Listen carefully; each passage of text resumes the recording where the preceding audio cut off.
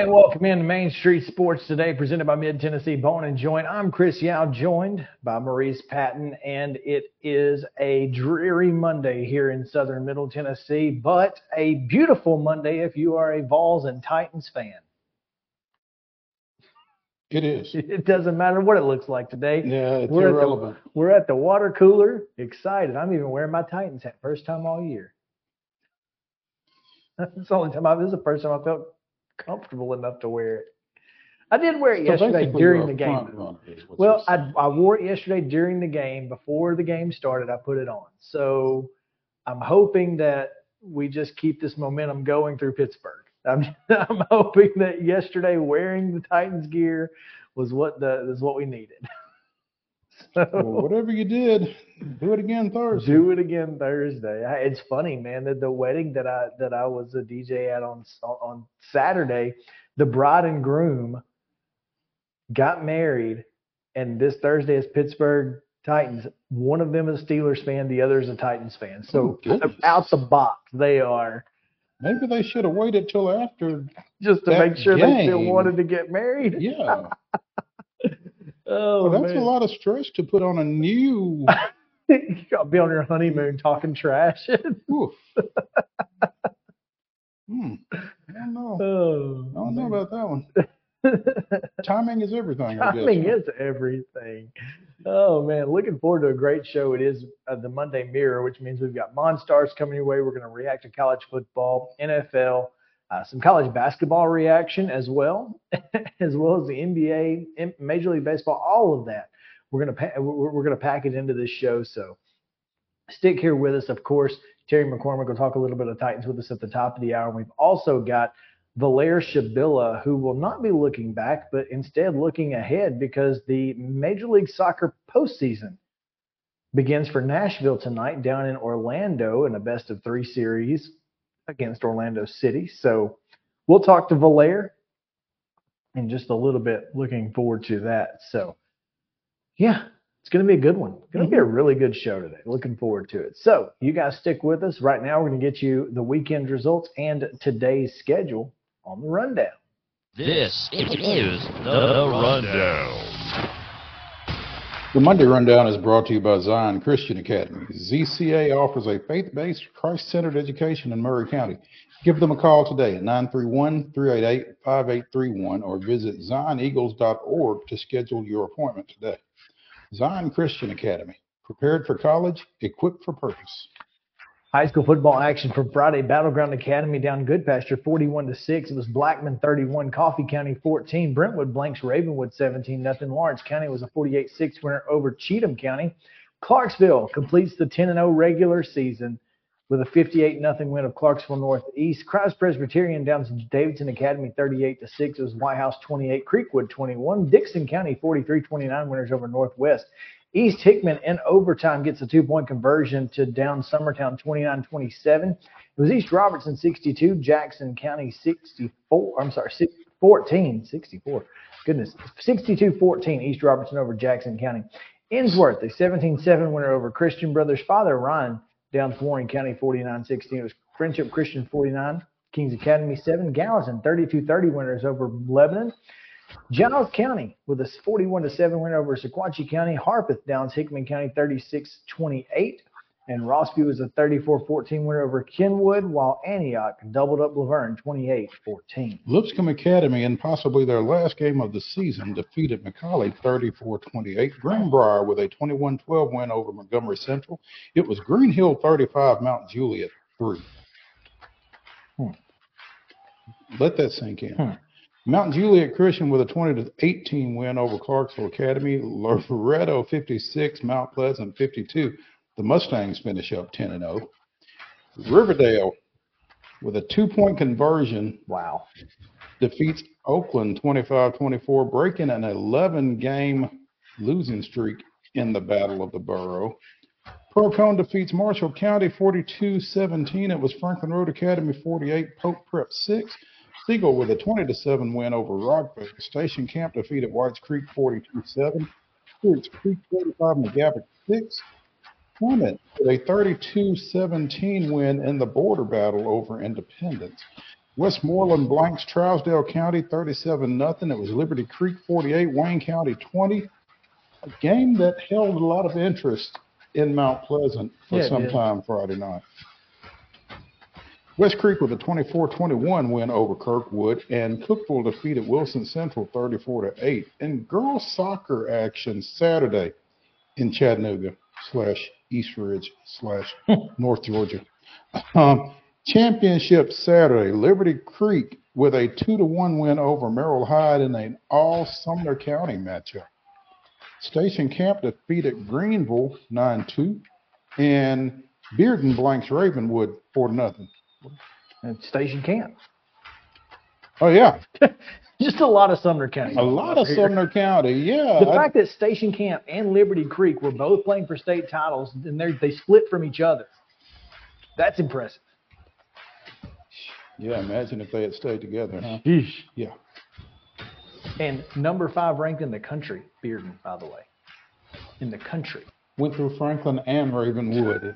They cared nothing about Wilco this week. They scored 3 goals in like a minute and a half.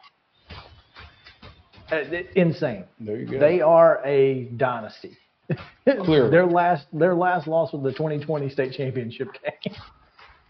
Yeah, that's impressive. NFL action, the Titans down the Falcons 28-23. College football, Tennessee was a 33-27 winner over Kentucky. Ole Miss downs Vanderbilt 33-7. Tennessee State 43, Lindenwood 20. Austin Peay 49-39 winners over UNA.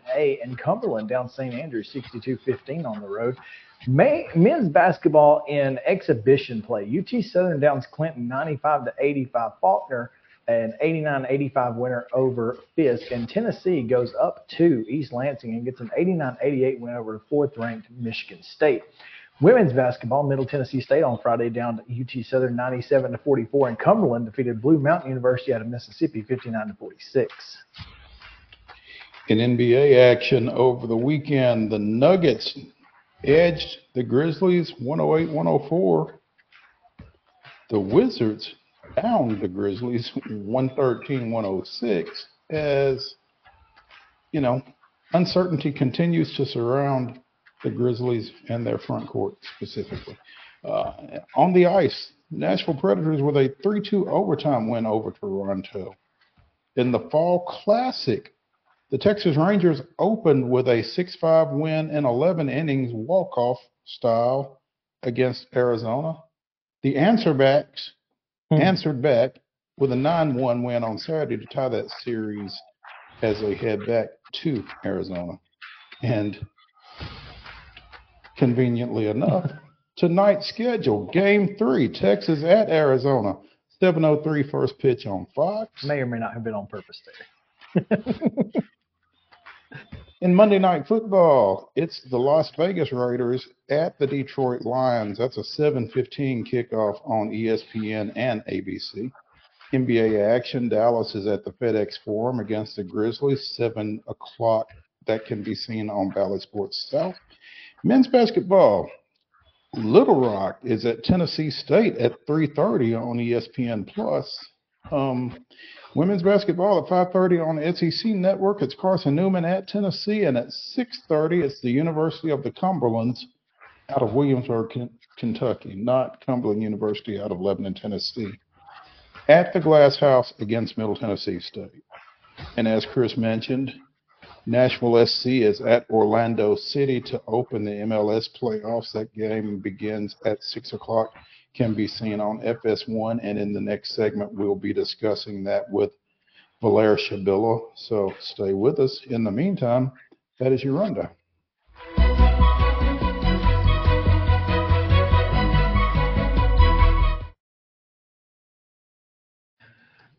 Top stories brought to you by our friends at Piggly Wiggly and Neely's Mill Shopping Center in Columbia. Make sure to go see the fine folks over there for your lunch specials or your fresh hand-cut meats. And, of course, they've got great produce. It's all cost plus 10 at the register. That's Piggly Wiggly and Neely's Mill Shopping Center in Columbia.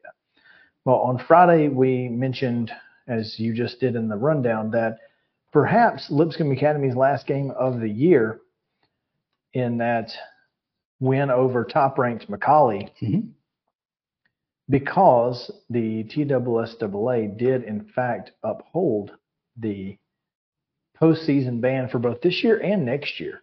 At its Board of Control, well, it wasn't a Board of Control meeting, but there was an appeal to the Board of Control. Right.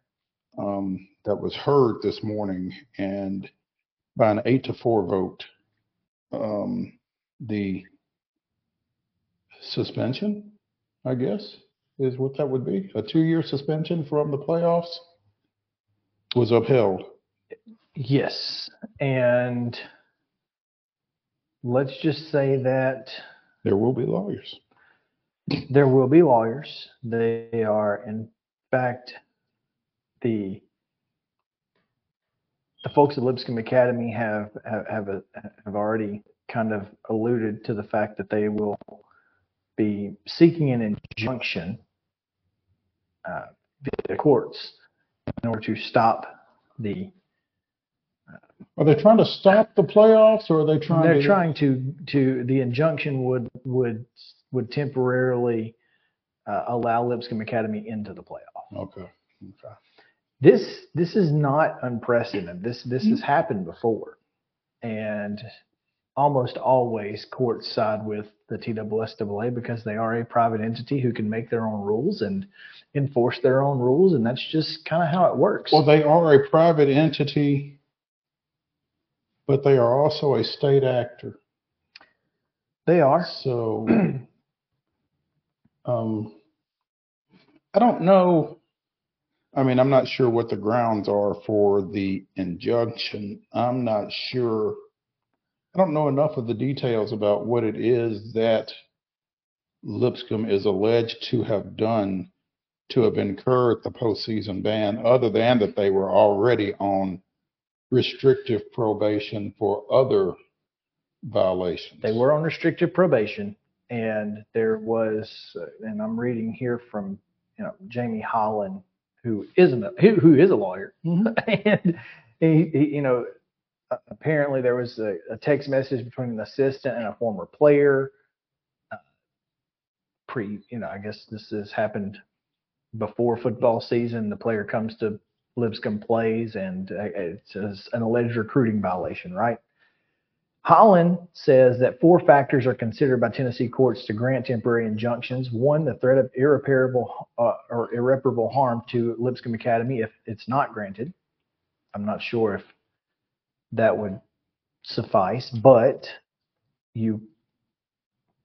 Holland suggests that getting parents of senior players added as plaintiffs would be a help because it could be irreparable harm to those players. Or 2, balance between harm and injury. Granting the same would inflict on the TSSAA. So if the roles were reversed situation, Lipscomb Academy's likelihood of success on the merits of the case, which I think is essentially we need to know what the text message said in order to decide whether or not that would be of interest. And then number 4, public interest. Is it in the public's interest to allow Lipscomb Academy to play football? It's interesting.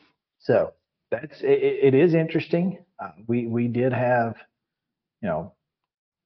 a Lipscomb Academy player take to social media this morning, and At least 2 that I've seen. Bo Smith made a incredible impassioned plea in a very long post, and asked a simple question. Why should we be punished for another man's act? Well, I'm going to answer that. Why should we be held responsible as kids for something adults did?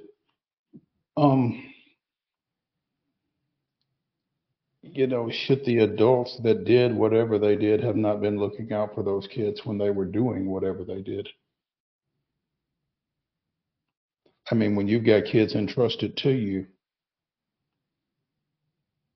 if you're asking the TSSAA to have their best interests at heart, shouldn't you have their best interest at heart as well? I guess the perspective of that is, I was looking out for that kid. I don't know. I mean, that's the perspective that, that and the argument that I would probably make if I were that student or that coach. I don't know. I don't expect anything out of this. I don't expect an injunction. You remember a couple of years ago there was a girls basketball team that tried to get an injunction out of Memphis. Do you remember that? I do not remember it. And that did not take place. Mm-hmm. So I don't think that this is going to either. So kind of it's interesting because this actually happened back in the 70s. My dad, as a member of the Homewood team, his team had to file a lawsuit in order to get into the playoffs, and they ended up winning the state championship. But that was one of the excuses. Like, we didn't know who we were going to play halfway through the week. I mean, that's why you got to know now. Like, you can't, we can't make this ruling on Wednesday and then expect these kids to play football on Friday, either one. And then you've got to completely change brackets and all of the things that go along with that, and it's a mess. So I think Lipscomb was supposed to play Father Ryan. Or maybe not.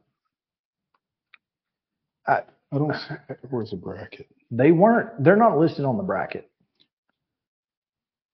There's just buys. But Father Ryan didn't have an opponent listed on the brackets over the weekend. They now are playing Catholic. At Knox Catholic. Yeah. So instead of Knox Catholic having to go to Christian Brothers,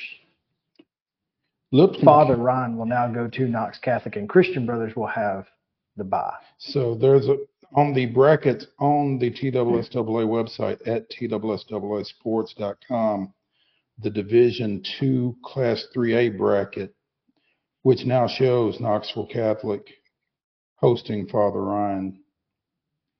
Notes at the bottom of that specific bracket say Lipscomb Academy will be appealing disciplinary action to their football program on Monday morning. The outcome of this meeting will impact the matchups for games 101, 103, and 107 of the bracket. The teams who are affected will be notified as soon as a final decision is reached by the Board of Control at Monday's meeting. 107 is now Father Ryan Knoxville Catholic. Let's see, 103 is MBA.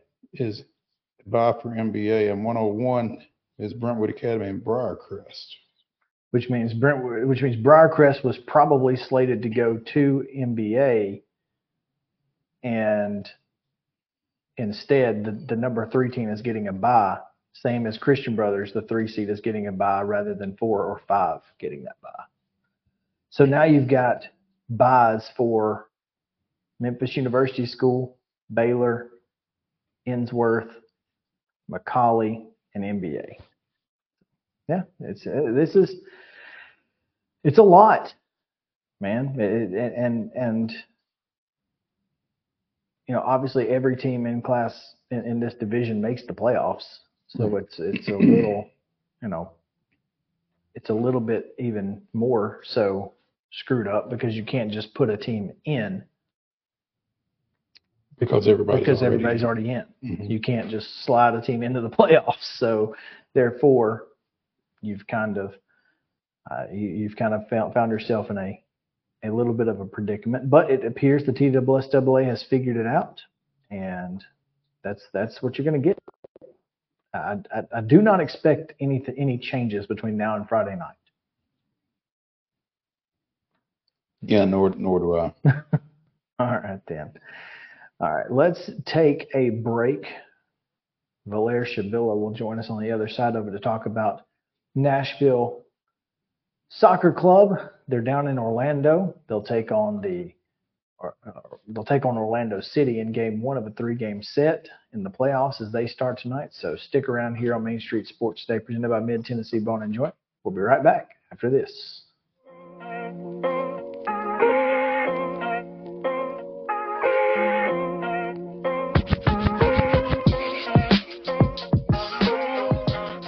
Mid-Tennessee Bone and Joint treats your orthopedic injuries and existing conditions. Our trained physicians will get you back in the game faster. Contact us at 931-381-2663 or www.mtbj.net.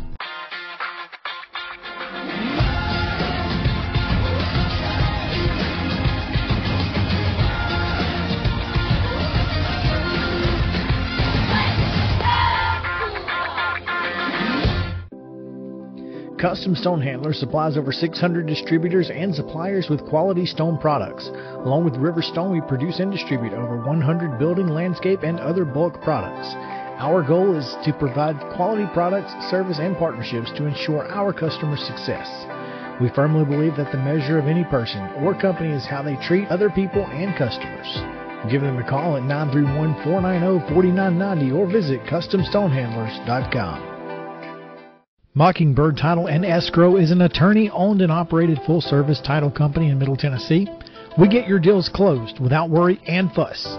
We're a family business that offers the highest level of expertise in our industry when it comes to closing and funding your real estate transactions. And it's a job I really love. I'm passionate about this. I'm enthusiastic about this. I like to think we're pretty well-rounded and can deal with a wide range of needs and a wide range of clients. Call 615-274-8698 today.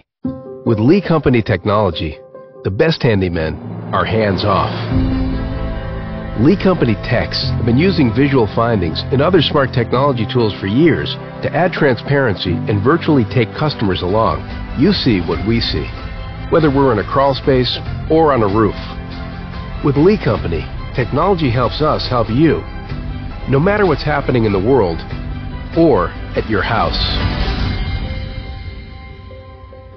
Piggly Wiggly, located in Neely's Mill Shopping Center, is Columbia's locally owned and operated Cost Plus 10 grocery store dedicated to serving the community with low prices and smiling faces. Piggly Wiggly offers fresh, hand-cut meats daily as well as daily hot plate lunches from their deli counter. You're certain to see smiling faces and a helping hand when you're here at Piggly Wiggly. Come by and check out our fresh produce, high-quality meats, and more. Down home, down the street, we'll see you at the Pig. Mid-Tennessee Bone and Joint has been the official sports medicine provider for Maury County Schools for more than 40 years. We specialize in orthopedic service, and our Ortho Quick Walk-In Clinic lets you bypass the ER. Visit us online at www.mtbj.net.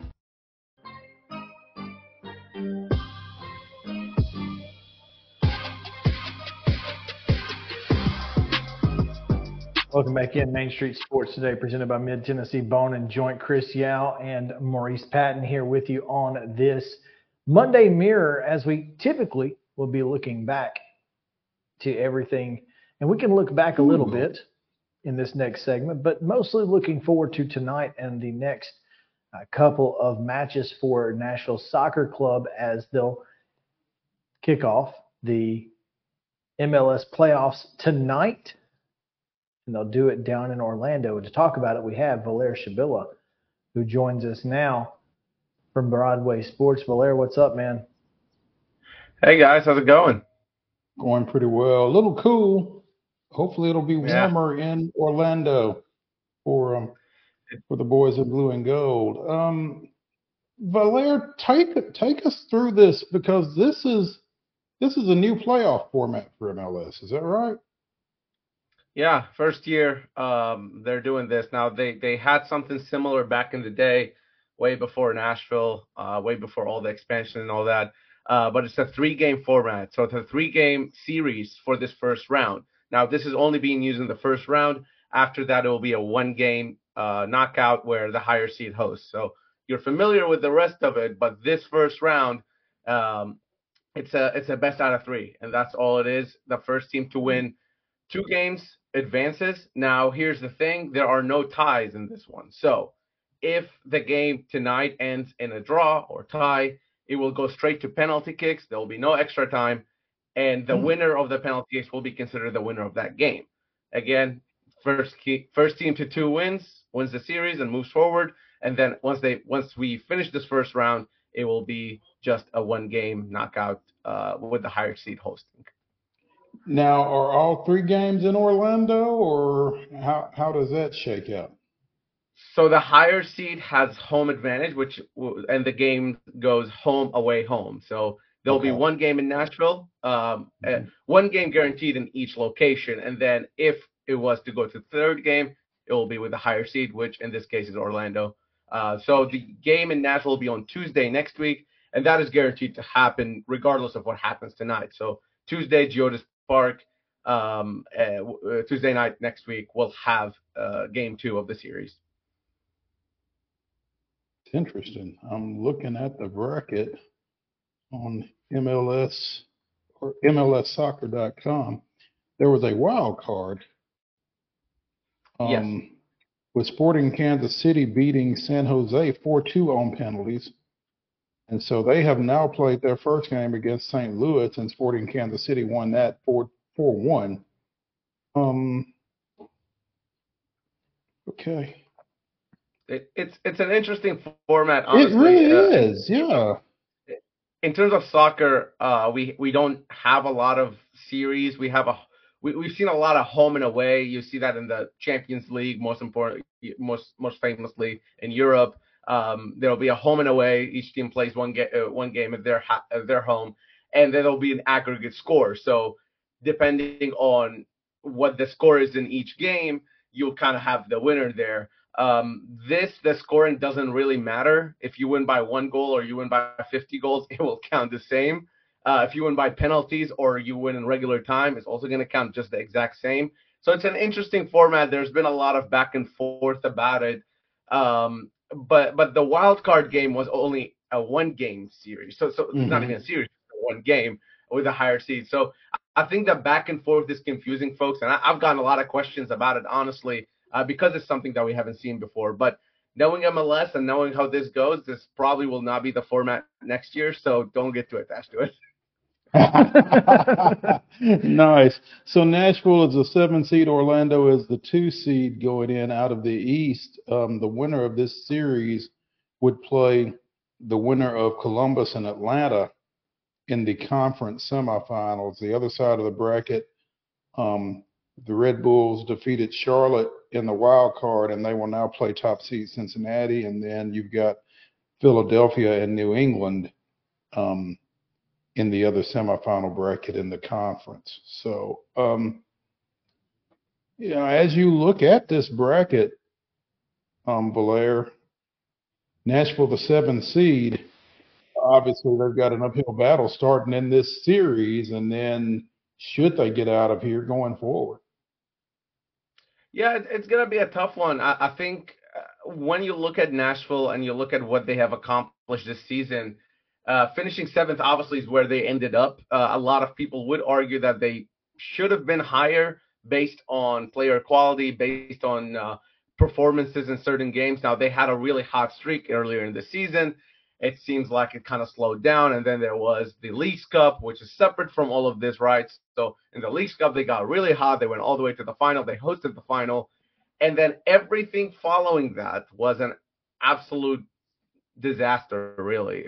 Disaster. It's been a very, very tough time for Nashville SC to get back into that. They've only had 2 wins since the Leagues Cup, and it's been an uphill battle for a lot of these players. And most importantly, it's Hany Mukhtar.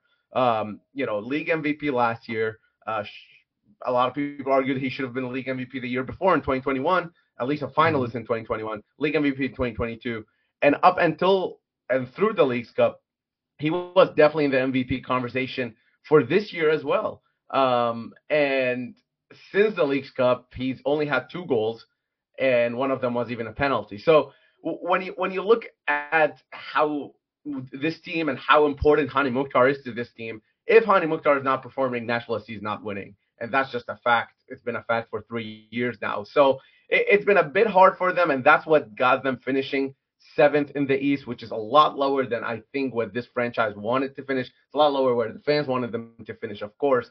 But with this playoff format, the positive is that you do get to host a game. And that's something that every team who makes the playoffs gets to host at least 1 game. So at least the fans get that at Geodis Park next week.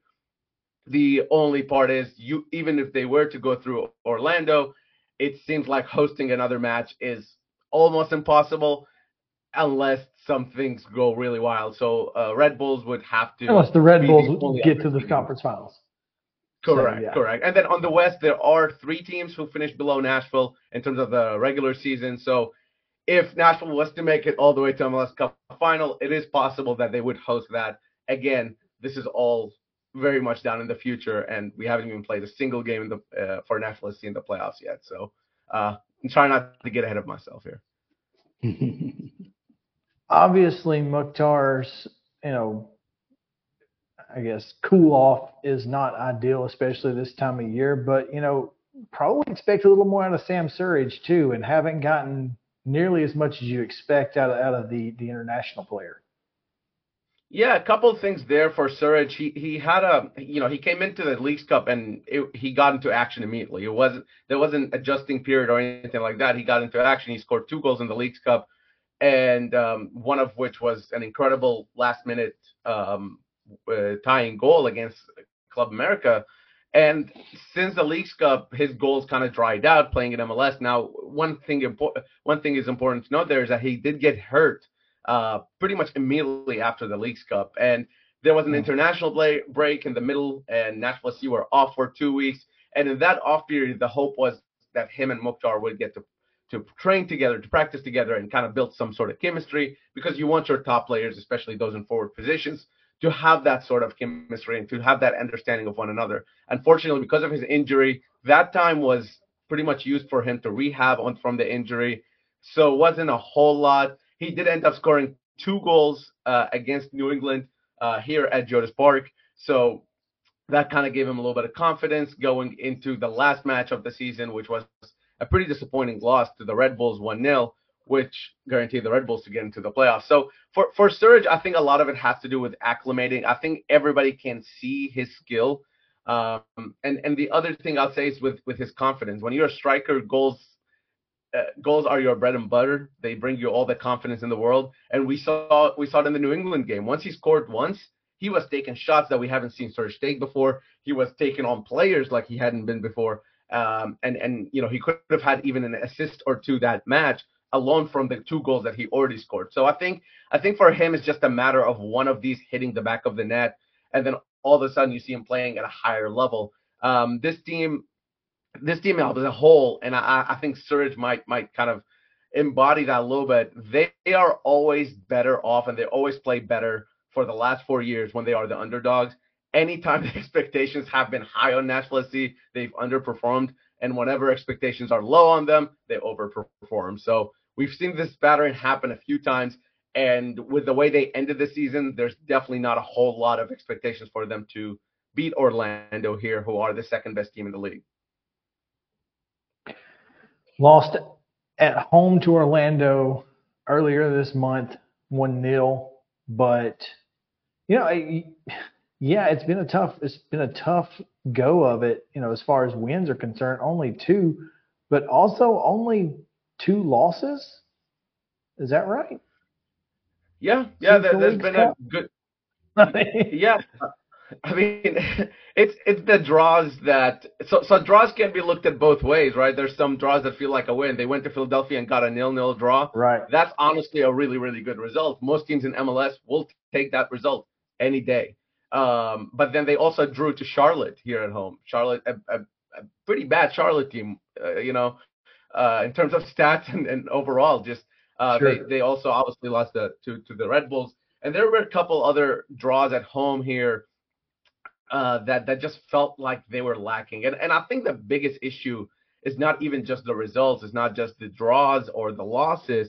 It's more so that the team looks, the performances just seem a little off. And they seem like the guys who are kind of doing it, the Jacob Schaffelberg, Fafa Picault, and obviously Hani Mukhtar, you mentioned Sam Surridge. These are guys that Nashville depends on. And when they aren't scoring, no one else is scoring. There doesn't seem to be a solution to the scoring problem. And by the way, Nashville ended this season being the best defensive team in the league. They've conceded the fewest goals, tied with Seattle in the entire MLS, not just in the Eastern Conference. So they are really good in one thing, and they just don't seem to be able to do that other thing. So, and that's why Leagues Cup kind of was was was a bit of a surprise to some people because they were able to do on both sides of the ball, the defense and the offense. They were able to figure both out. And if they were to figure that out, if they were figure out the scoring, this team will be a very, very hard team to beat because even the games they are losing, and I've said this the last week or so, I've said to everybody I've talked to, for the most part, Nashville is in games. They are never out of games. It's very rare that they lose by more than 1 or 2 goals. Even 2 goals is rare. They lose by 1 goal most of their losses, whether it's the playoffs or the regular season. So most times, because they play great defense, once or twice, they're in. Yeah. Well, so it's a bit frustrating from the fans' perspective because what you see is that one side doing their job and then the other side struggling a bit. It sounds like the Preds, except it's the Preds defense that struggles and typically. But, you know, there's one thing that we have found about this Nashville club, that when there are eliminations involved, for some reason they step up. So obviously tournament play lends itself to this team. They have guys who step up when their backs are against the wall, it feels like. Yeah, absolutely. And Walker Zimmerman, we talked to him on Friday. He's obviously the captain of the team. And we talked to him on Friday, and someone asked him, hey, is this team built for tournament play, essentially? And he said yes. He said when you are solid defensively and when you have that foundation at the back, that foundation keeps you in games. And that's really all you need for this tournament play, because if you tie, like tonight, if they hold a 0-0 draw, I know it's the most boring scoreline you'll ever see, but that will still give them a chance to win in penalties and get a win in Orlando. Something like that is not available to teams who do not have that foundation in the back. The other thing is that the confidence that 1 win, 2 wins can build upon a team, and that is exactly what happened in the Leagues Cup for this team. Once they got out of the group stage of the Leagues Cup, they played Cincinnati, who are the number 1 team in the MLS. They beat Cincinnati in penalties. Then they played Club America, who are the number 1 team in this continent. They beat Club America in penalties. That confidence alone kind of drove them through the rest of it. And I think they believe that, hey, we can do this. When you're looking in the locker room and you see guys playing with the utmost confidence, and the guys who aren't playing, they have to step up their game as well so they can get in on the field. So there's a lot of sort of motivation that comes through, because if somebody scores and you're sitting on the bench and you have to take their spot, then now you're training twice as hard to try to get in, because you know they are going to be guaranteed that start. And I think there's something to say about that, because it seemed like this last bit of the season was kind of just exhaustion, a lot of tired legs, a lot of guys maybe not making the runs that they used to make. And that has to do with a lot of different reasons, but one of them is the fact that this last bit, Nashville was almost guaranteed a playoff position regardless, and their spot on the table just didn't seem to would have altered a whole lot based on a couple wins. Valair Shabila, Broadway Sports, here with us on Main Street Sports Day, presented by Mid-Tennessee Bone & Joint. Mo? You talk about the dry spell that Mukhtar has been in here of late. Just because he hasn't scored doesn't mean he won't score.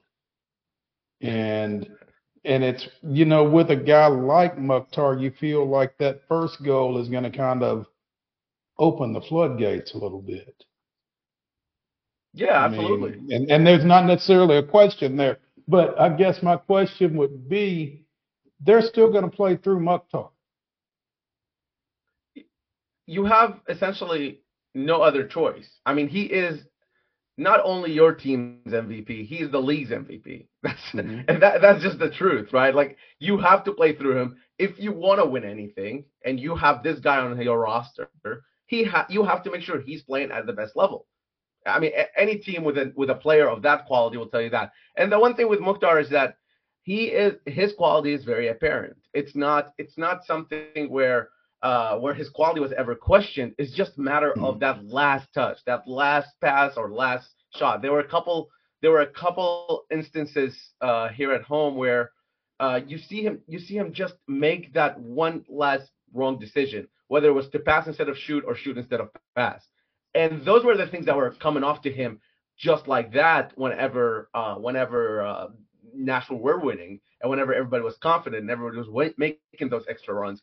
And the other thing with Mukhtar is that he's also reliant on the players around him, because the players around him we're talking about Sam Surridge. He's a striker. He wants to score, but his main goal, because he is playing with Mukhtar, his main goal of being on the field is to make sure Mukhtar is shining. That's very hard for a striker to understand. That's a system that takes a while to understand. Jacob Schaffelberg, all the midfielders, Dax McCarty, Anibal Godoy, even the defenders, their main job is to make sure Mukhtar is shining. That has been Nashville's MO going forward for the last 3 years. And the only way they can win is to keep doing that. But these other players will have to step up. I don't want to sound like this is all on Mukhtar. As important as he is, this is a team effort. And let's not forget again that this team is very, very good going at the back. This team can hold their own going back against any attack in this league, and have proven to do that over and over again. So I definitely want to give big props to the defense here, because the way they have handled, and Joe Willis and Elliot Panico as well, both the goalkeepers, have come in at big moments this season. And I think if Nashville wants to do anything, it's to continue. They have to continue that stability at the back, and then kind of figure out this attack. And that's been the struggle a little bit. But I agree with you. I mean, once he gets one or two in, even if he gets an assist or a good passage of play, that can turn into the game on his back. And one thing I'll say about Orlando is that this has been a very cagey match. Every time these two have played each other, there's been a lot of fights, guys. There's been penalty shootouts. There's been a playoff match already, an U.S. Open Cup knockout already. It's going to be maybe not the prettiest soccer, but it's going to be a lot of heat and a lot of emotions going into this match. And if we get 3 of them, then it's going to get hype, is what I'm saying.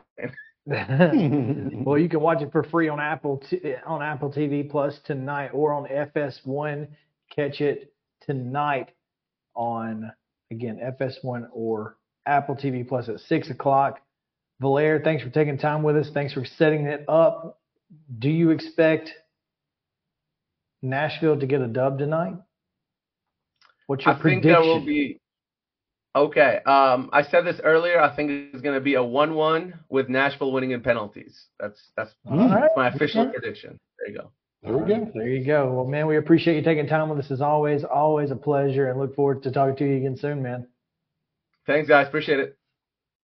All right, we're going to take a quick break. When we come back, we've got Monstars and more right after this on Main Street Sports Today, presented by Mid-Tennessee Bone & Joint. Stick around.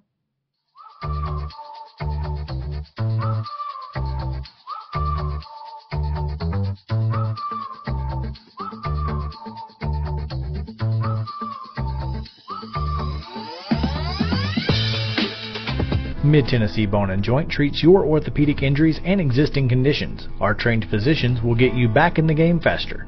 Contact us at 931-381-2663 or www.mtbj.net. With Lee Company Technology, the best handymen are hands-off. Lee Company techs have been using visual findings and other smart technology tools for years to add transparency and virtually take customers along. You see what we see, whether we're in a crawl space or on a roof. With Lee Company, technology helps us help you, no matter what's happening in the world or at your house. Jones & Lang Sporting Goods here in Columbia has been outfitting teams, officials, and anybody else from T-ball to college for 50-plus years. Be sure and check them out at 931-388-8060 or online at jonesandlang.com. Jones & Lang Sporting Goods, the look of a winner. Zion Christian Academy, zioneagles.org or 931-388-5731. You can schedule your appointment. Go tour their campus. It is beautiful over there, and you're definitely going to want to see it. Again, it's zioneagles.org. Give them a call, 931-388-5731, and schedule your tour today. Mockingbird Title and Escrow is an attorney-owned and operated full-service title company in Middle Tennessee. We get your deals closed without worry and fuss. We're a family business that offers the highest level of expertise in our industry when it comes to closing and funding your real estate transactions. And it's a job I really love. I'm passionate about this. I'm enthusiastic about this. I like to think we're pretty well rounded and can deal with a wide range of needs and a wide range of clients. Call 615-274-8698 today. Mid-Tennessee Bone and Joint has been the official sports medicine provider for Murray County Schools for more than 40 years. We specialize in orthopedic service, and our Ortho Quick Walk-In Clinic lets you bypass the ER. Visit us online at www.mtbj.net.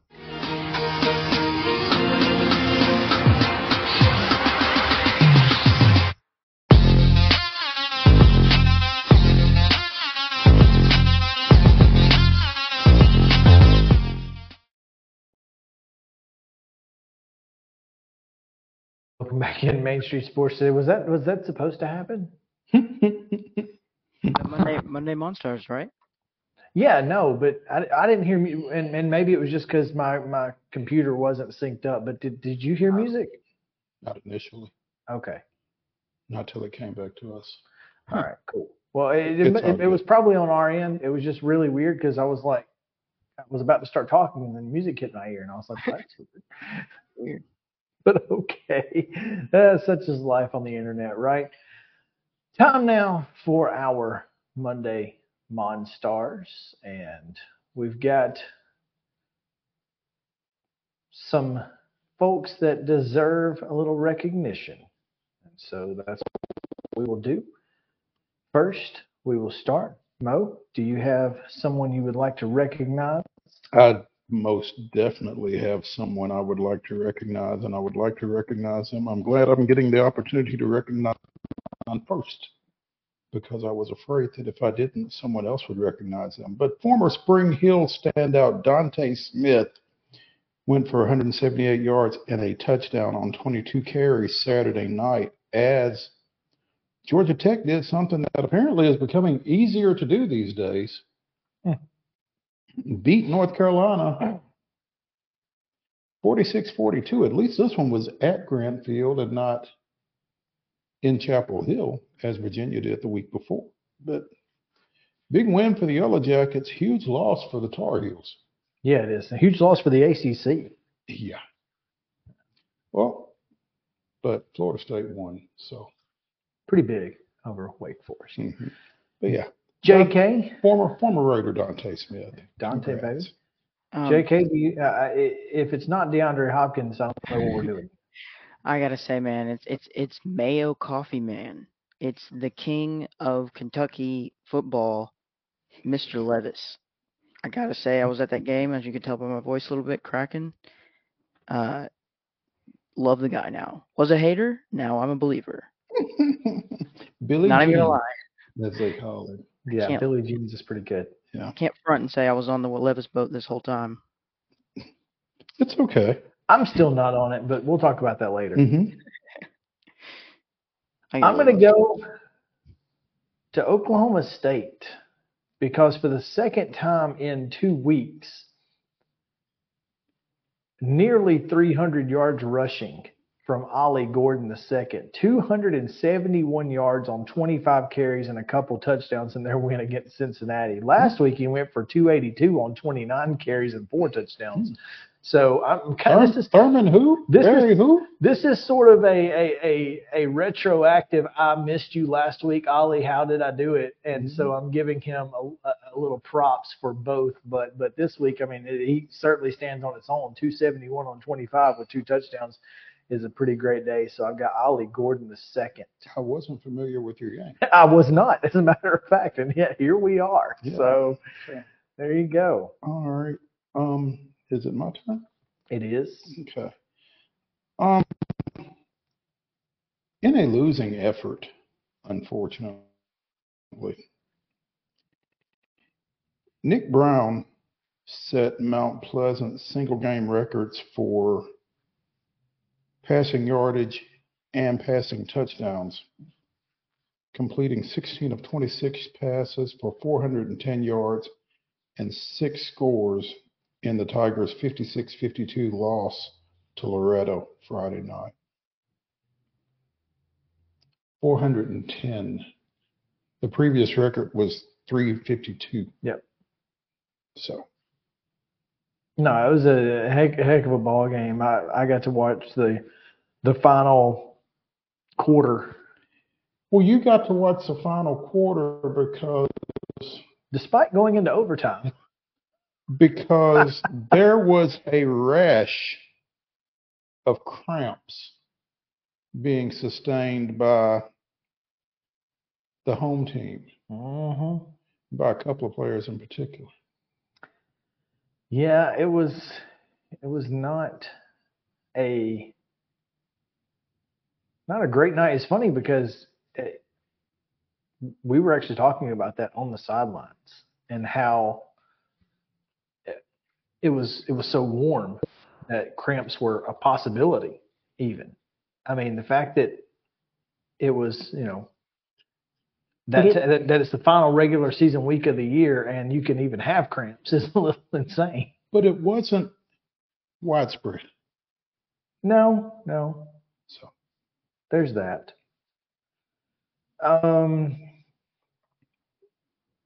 Justin, Yeah, go ahead, Justin. We're trying. Who I want to give it to here.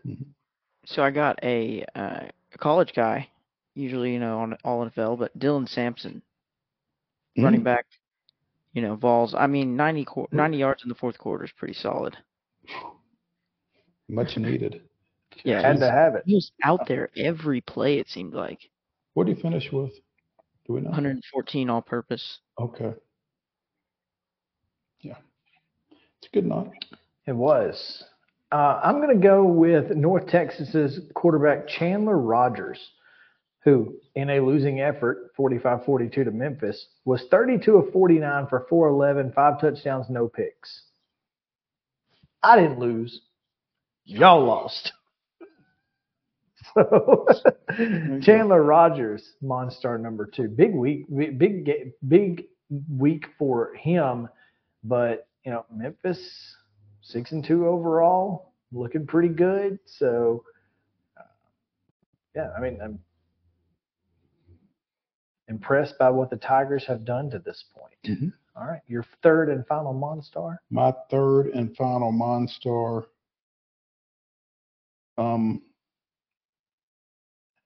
I'm going to stay away from the Titans because I don't want to incur the wrath of the producer in case he decides to come back to them. But I will go with a former Titan. Okay. A.J. Brown, 8 catches, 130 yards, 2 touchdowns. What is that, his 7th straight? Record-breaking, 6th, I think. And I 6 swear, with 125 plus? Yep, I was gonna say I was gonna pick him too because I'm done with the AJ Brown hate. I'm letting let bygones be bygones. I agree with you. I'm not hating on AJ. It's not his fault he's not here. Right. Again, 8 catches, 130 yards, 2 touchdowns in the Eagles' 38-31 win over Washington. So he's pretty good. He is, in fact. Justin, finally. I'm gonna go with Nick Folk, man. Just not having to worry about if the Titans have to kick in just not having to worry about that part of the game is insane for the Titans. So personally, this one's coming from the heart. Nick Folk will be my standout. Yeah, I guess Tennessee's kicker ought to be on this list. Charles Campbell, is that his name? Kid from Jackson. And played at USJ. Transferred from Indiana. I mean, so I guess it was kind of a trade for Taven Jackson. I guess so, but he should probably be on the list of me, making field goals the way he did. Yeah. But CeeDee Lamb, 12 catches, 158 yards yesterday for the Cowboys in their 43-20 win over the Rams. Couple touchdowns as well. Just had a heck of a day. So, going to give it up for the former Oklahoma standout. Well, before we go out, and we do need to mention DeAndre Hopkins, 4 catches, 128 yards, 3 touchdowns, and Derrick Henry, 22 carries for 101 yards. Did not get in the end zone, but didn't have to in the Titans' 28-23 win over Atlanta. In a little come on man fashion, Mm-mm. the National Football League Come on, man. has sent a cease and desist letter to the University of Houston for their usage of uniforms that appear similar in style and color to the uniforms that the Titans wore yesterday. Now, two things. Number one, is it absolutely an attempt to not necessarily copy, but an attempt to Put you in the mind of. yes, Mhm. 100%, No not even question. close to their No. colors. No, I mean, there's you cannot deny that it is a knockoff and it is intentional. I mean, blatant copying may not be 100% accurate, but it's about 99.5% accurate. And again, I'm no lawyer, but Did you sleep at a Holiday Inn Express last night? here are my thoughts. One, it's just stupid for the NFL to even It care. really is. Okay, because Why do you care? Well, I think the reason they care is because they're selling merch that says Houston on it and has those colors, and so like I can kind of maybe see the merch thing, but the uniforms, shoulder stripes are as commonplace as anything in football, right? The color is not the same. Mm-mm. It is a different Slightly shade. different shade of blue, according to CBS Sports. It's not the same Pantone. Does have similar striping on both the helmets and pants and boasts a similar number font. But it's a block font. It's a block number. Every Yeah. football jersey in America has this. What are you talking about? The uniforms also had Script Houston writing on the front of the jersey and on both sides of the helmet, rather than the Oilers' iconic Oil Derrick logo. And at no point did the Oilers ever have anything on the front of their jersey. No. Right there. So to me, I felt like they had done enough to get away with To it. separate themselves, yeah. Yeah, it's a little much on the NFL's part. They're kind of being the NFL. Well, protect the shield, I guess. But yeah, that's a little insane. That's all I'm going to say. It's a What little if you Let's calm down. What if you flipped it and made the jerseys red and the outline on the numbers blue?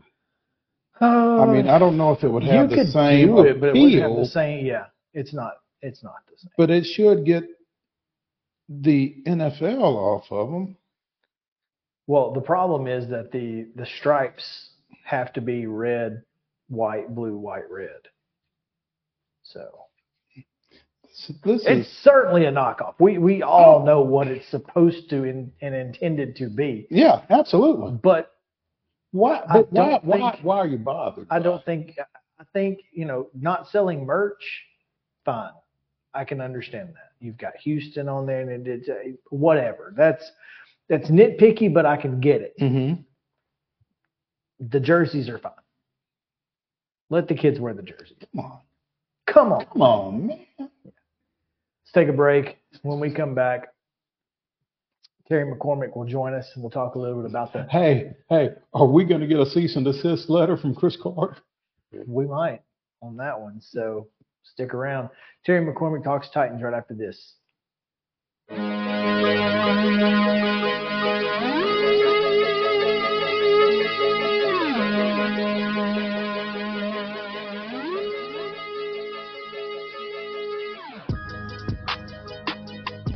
He shoots, and he scores!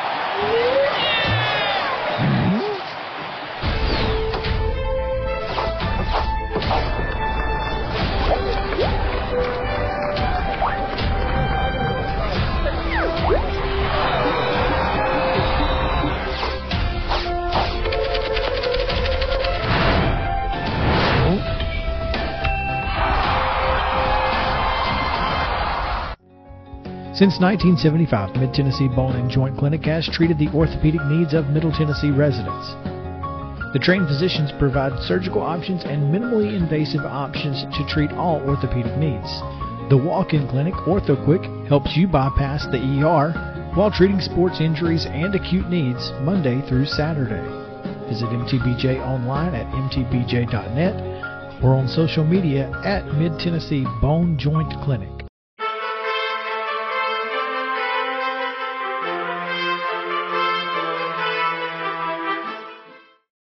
Welcome back in Main Street Sports today, presented by Mid-Tennessee Bone and Joint. Time now to go to Terry McCormick with your daily Titans update. Terry. Hey guys, how are you? Here's your Zen Sports Daily Titans report, brought to you by Zen Sports, which is changing the bonus game for the better. What else is there to say? Will Levis is the talk of the town after his performance yesterday in the Titans' 28-23 win over the Falcons, and it certainly looks like he's going to get another start Thursday night on a short week in Pittsburgh. That's going to be a big, big challenge right there, to go to Pittsburgh on a short week in front of those fans and put up anything close to what you did Sunday in front of the home crowd. So don't know if I expect the same or not, but if he comes out of that and looks as anywhere near as poised as he was on Sunday, I think the Titans would probably take it. Terry, how much does it help Pittsburgh get ready for Will Levis that there's now film on Will Levis in this offense? Well, I think it helps them tremendously. I think it helps tremendously because there was, like you said, virtually no game film except for maybe half of a preseason game against the Bears where nobody's really showing much of anything anyway. But now I think you're probably going to see a lot of blitzes. You're going to see some zone coverage, some disguises, those sorts of things that a lot of times can make a rookie quarterback look like a rookie quarterback. So it's going to be interesting. I mean, I'll say this. Other than the arm, which, we all knew he had, I think the thing that I came away most impressed with yesterday from Will Levis was his poise and his command of the offense. It wasn't like that they, when you put a rookie quarterback or a young quarterback in and you're just saying, okay, let's just run the two or three things that we know he's comfortable with. He looked like he had pretty much access to the full playbook, and he was pointing guys in the right, to line up here and line up there and audibling at the line and pointing out the defenders who were, the hot reads and things, and the alerts and things like that. To me, that really impressed me. That showed me that this guy's been studying. That said, Terry, are you concerned that, it's one game. Is it a situation where we're so desirous to see the quarterback do well that we just kind of lose all perspective on this? Yeah, there's some of that, I'm sure, because, this is a rookie quarterback who has one game under his belt. There are going to be some ups and downs. There are going to be some 12 of 20 for 140 yards with 2 interceptions.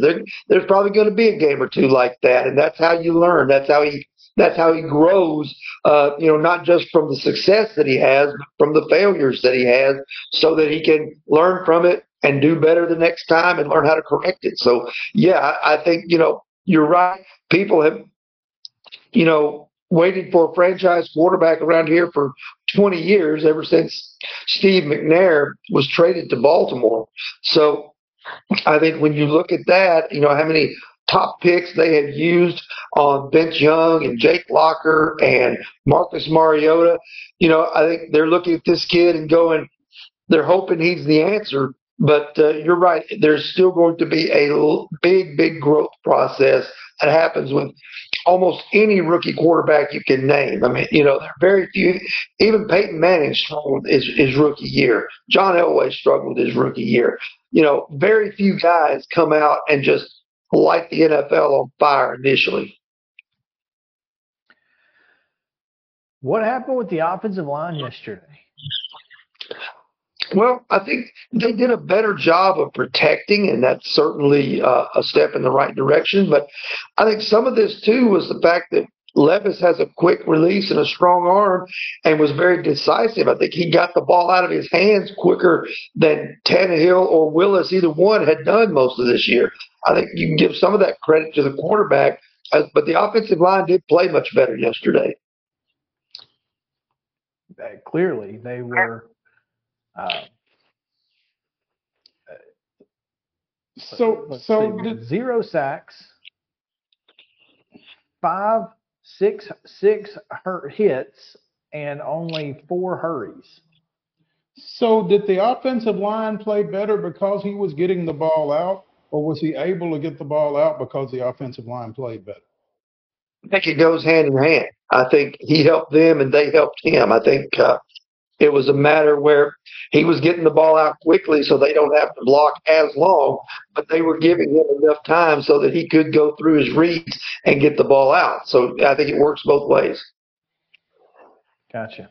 Okay. Well, it didn't feel like he was ever really bothered at any point.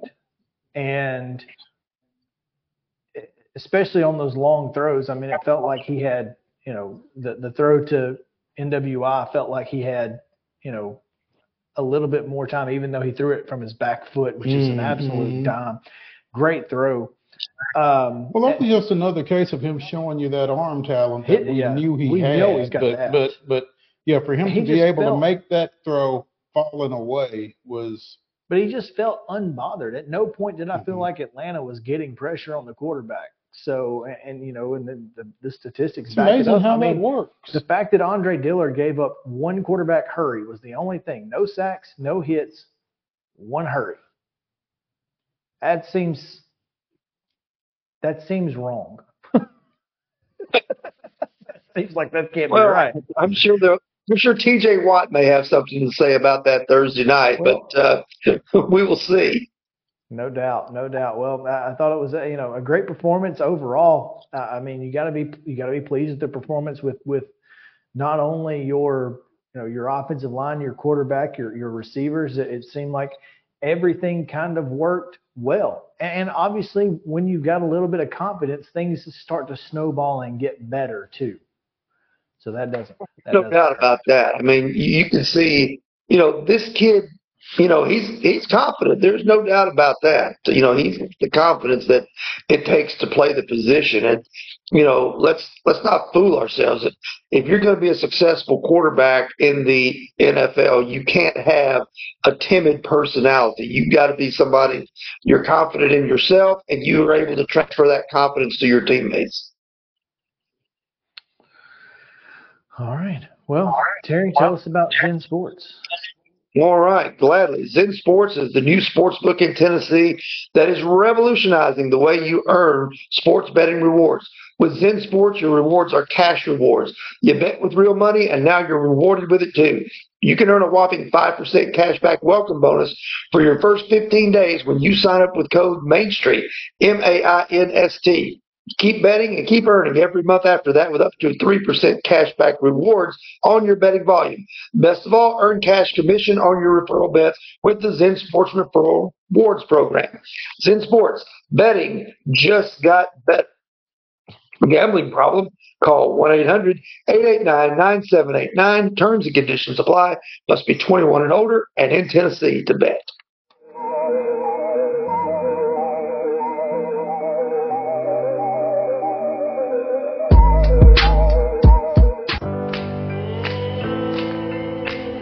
Smiles.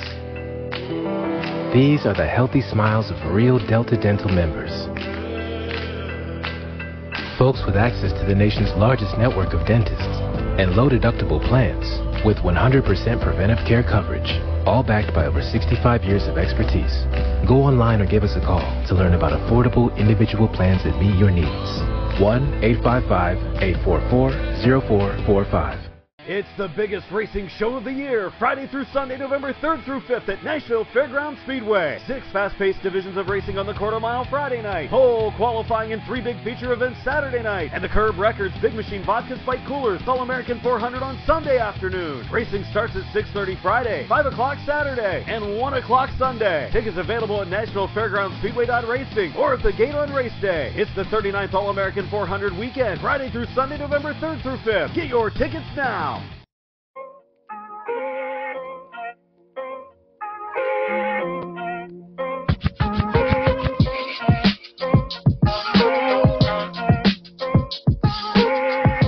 Welcome back in Main Street Sports today, presented by Mid Tennessee Bone and Joint. Chris Yao, Mo Patton on this, a dreary Monday outside, but in here, things are great.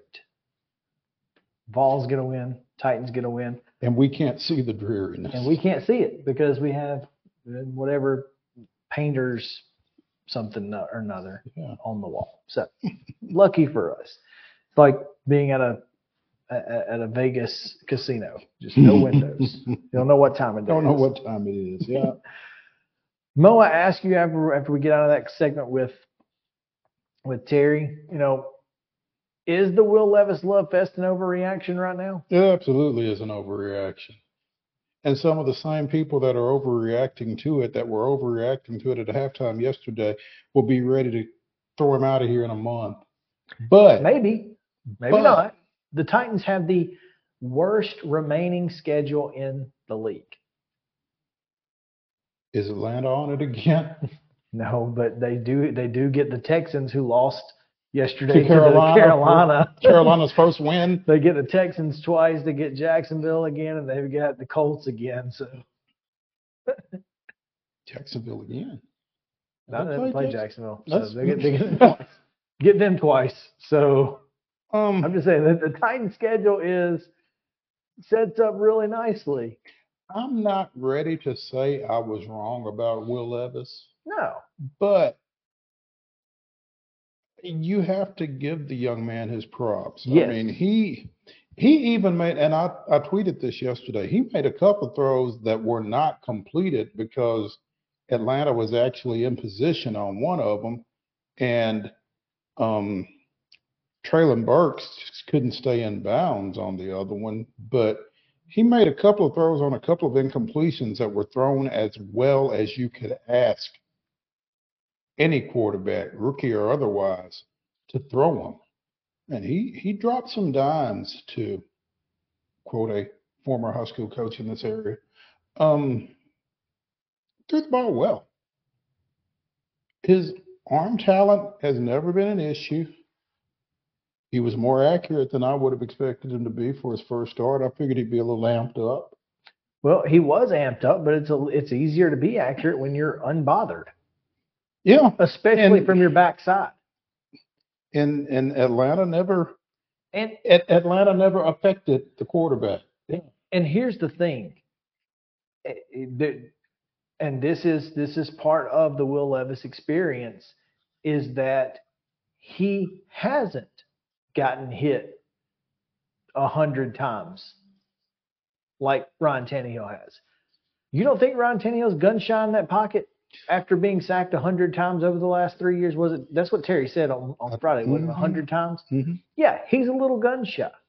And you get a guy like Will Levis, who hasn't had to deal with that, who doesn't, who maybe has a little bit higher or a little bit lower or higher expectation, lower worry of where guys are coming from. And then at no point did Atlanta give him a reason to think that it might happen. So his confidence level. So what happens when it does? What happens when it does? What happens when, what Ryan Tannehill has had to deal with over the last 2 years starts happening to Will Levis. And that's when we'll learn, TJ Watt on Thursday, we're going to learn. There are going to be some things, some times where, Levis is going to make some poor decisions because he's going to feel a little rushed. And that's the NFL. It's going to happen. That's why you can't get too excited over something like this. And trust me, I thought Will Levis played as well as anybody could have. And maybe, look, I haven't watched enough replay and all 22 or anything like that to get an idea. Maybe Levis moved the pocket well enough. Maybe it was Levis who was the one, keeping defenders off of him. I don't know that. I don't think that was the case based off the statistics that I looked at. But receivers were getting open, which doesn't happen very often for the Titans.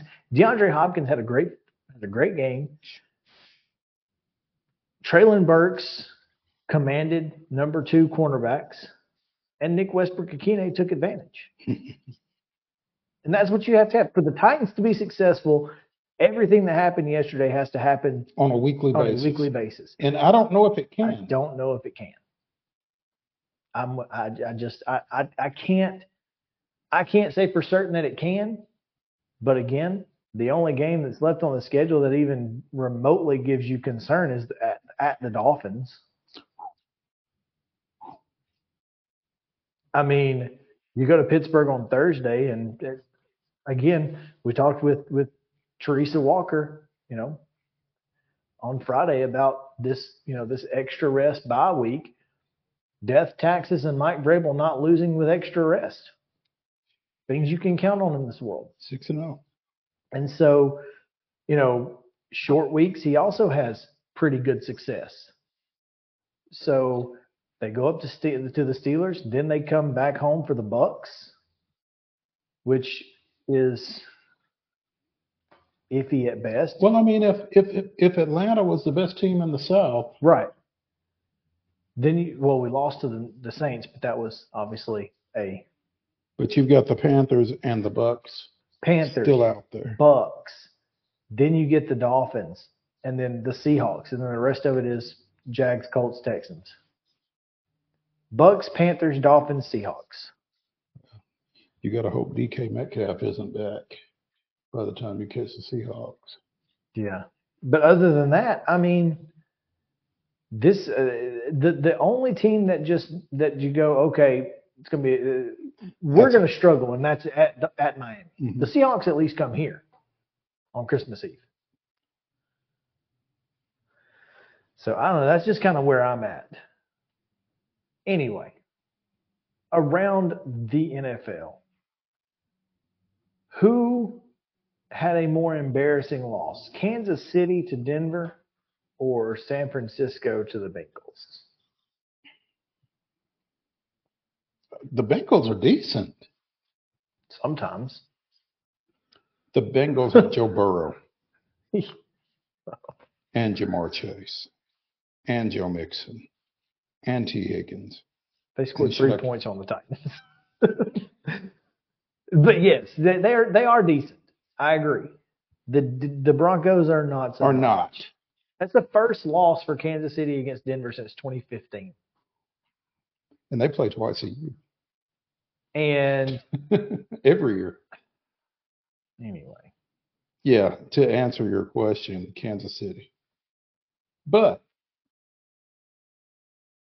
now, who are you less worried about going forward, coming out of those losses, Kansas City or San Francisco?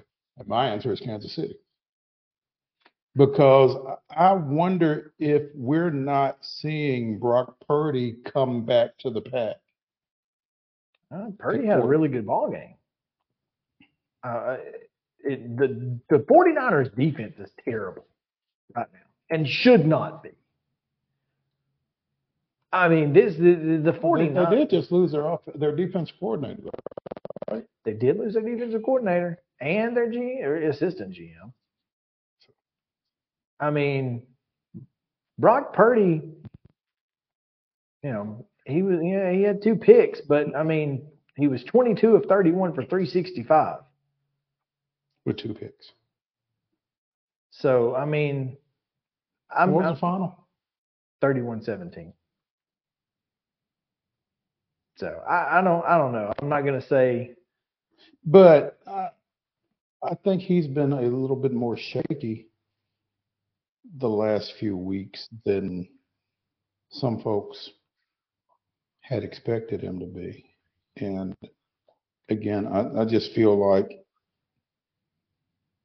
Kansas City is more likely to come back and not lose again than San Francisco. I don't know what either of them's schedule is. Well, you got to get more out of Christian McCaffrey than 54 yards on the ground. If Brock Purdy is your leading rusher, San Francisco is not going to win very many games, no matter what the quarterback does. Christian McCaffrey's got to be better on the ground. I mean, obviously, in the passing game, he does what he does, and that's why he's Christian McCaffrey. But did you say 54 on 13? 12. 12. Maybe he needs more carries. Well, and again, he also caught 6 passes. So, like, what do you do with Christian McCaffrey, right? I mean, maybe he does need more carries. But also, that's 18 touches. Yeah. 12 carries, 6 receptions. But he had, and if you count, he had 64 receiving yards, so 118 yards total. But don't you think him running the ball opens up the passing game a little bit more for 4 guys? And Deebo Samuel is hurt. Don't forget that. That doesn't help. And has been hurt for the last 2 weeks. So I don't know. Not having Deebo can certainly make a quarterback look a little bit more ordinary, I guess. No question there. So I don't know. I mean, Kansas City they always have one of these games. And last year it was against the Titans. And I think it was around this time of year. I think the Titans were better then than the Broncos are now, though. Yeah, but I think that a lot of times the Chiefs tend to give a game away, or at least attempt to. Maybe they get bored, unless the officials won't let them give it away like they did last year against the Titans. Maybe I wonder if they just get bored. They're like, all right, we're just going to see what happens. Well, I wish he hadn't. I wish that Patrick Mahomes had not gotten bored this week. I had a chance to win, and he screwed me. Live by the sword, die by the sword. It's brutal. Hey, what are the Vikings going to do? What do you do if you're the Vikings? I don't know. I don't know who's out there. Is Tannehill in play? Not for them. I think Tannehill is in play for Atlanta. I have a tough time, and we talked about this with Terry, I think, on Friday. Trading for an injured quarterback doesn't make a whole lot of sense to me because, if you are looking for help at that position, you're looking for it immediately, and you don't know if Tannehill can give you that. Whether you're Atlanta or Minnesota. I'm going to throw a name out, and you can laugh because I know you're going to. Daniel Jones. Did Tyrod Taylor start yesterday? Mm-hmm.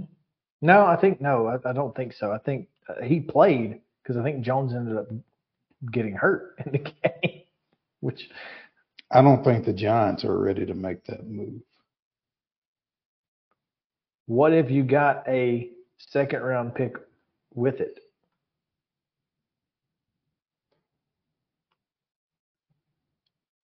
If you're the Giants?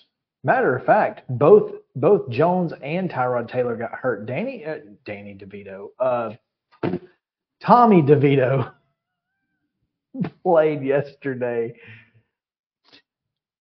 Not Danny. Tommy, Danny, I'm not sure how much difference it makes. Who is Tommy DeVito? Exactly. He was 2 of 7 for -1 yards passing. He was sacked as many times as he completed a pass. Tommy DeVito out of Illinois. Rookie out of Illinois. Okay. So, and I was wrong. Daniel Jones did not play. Tyrod Taylor did start. They were 6 of 14 total passing for 6 of 14? 6 of 14. In an NFL game? Saquon Barkley carried it 36 times. That sounds like a lot of high school games I've been to. 6 of 14. Yeah, and still almost won. It lost in overtime. That's how bad the Jets are. The Jets. Oh, the Aaron Rodgers-less Jets. Yeah, well, the Jets had 58 yards rushing, which means they put it on Zach Wilson, and so there you go. And yeah, there you go. But anyway, Daniel Jones would be an interesting thought. Zach Wilson could be an interesting thought. The Jets still well, if the Jets need him, if the Jets kind of maybe the Jets go do some other finagling and get him another quarterback. Kyler Murray, by the way, is back. He's available to play, which means Josh Dobbs is available to play. Nobody's paying Kyler Murray's salary. Nobody's paying it except Arizona. Except Arizona because they have to. They've signed the contract. Right. Yeah. So nobody's paying that. So Josh Dobbs. If I'm Minnesota, those are tires. Those are tires I kick. Yeah. Quickly. Because the deadline is in 23 and a half hours. Oh, is it 5 o'clock Eastern or 3 o'clock? It's 3 o'clock here, I believe. 4 o'clock Eastern. So yeah, I don't know, man. I mean, you could do worse than Josh Dobbs, and I think Minnesota probably will when it's all said and done. Trey Lance is out there. I just think he needs to sit somewhere and maybe next year he makes a run at QB1 for somebody, but I don't know that middle of the season with all the unsettledness already in his career does him any good. And I don't know that you're trading for somebody who isn't going to be QB1. Right? So, and I think that would really set him back to go to Minnesota and not perform and it be his fault. Yeah, it would be his fault too. Whether it was or not. Yeah. So, I don't know. It's funny, though, because, Justin, this would give, if they did take Ryan Tannehill, it would give, a chance for your argument to either hold water or not. That's true. So his argument was that Ryan Tannehill and Kirk Cousins are the same. Well, if you flipped them, they would have results. And because of the style of offense that Tennessee plays versus the style of offense that, you give Ryan Tannehill, Justin Jefferson, and, and that offense, and coach, he's probably going to ball out. That offensive line. And ball out is in like as much as Kirk Cousins does. Yeah. Yes. And then you put Kirk Cousins in a offense like the Titans, and he probably does the same thing that Ryan Tannehill has done. So that's interesting. Give or take a couple like stats, but yeah, virtually. And what was your point, Chris? Right before that? Well, I mean that if the Vikings were to trade for Tannehill, then we would get to see that argument play out in real time. Yeah, honestly, like if Will continues this, or even a fraction of what he did, obviously, then yeah, I'll take Kirk as a backup, teach him everything that'd be sick. Or to Ryan if he was down to stay or whatever. I don't know. Cousins has a torn Achilles. He's not playing. Right. I saw that. Is that confirmed? So he's out? Yeah, he's done. He's done. That's the thing is the Titans are in a situation where you can't really trade Ryan Tannehill unless you get a backup quarterback because obviously they don't have very much confidence in Malik Willis to do anything more than play Wildcat, basically, to run the read option. So. And again, I'm not sure how much of that is his fault. I mean, they see him in practice every day, so whatever, but still. Oh, yeah. I don't know. Mm-hmm. We need to take a break. College football reactions on the other side. Stick around. Main Street Sports Today, presented by Mid-Tennessee Bone and Joint. It's back after this.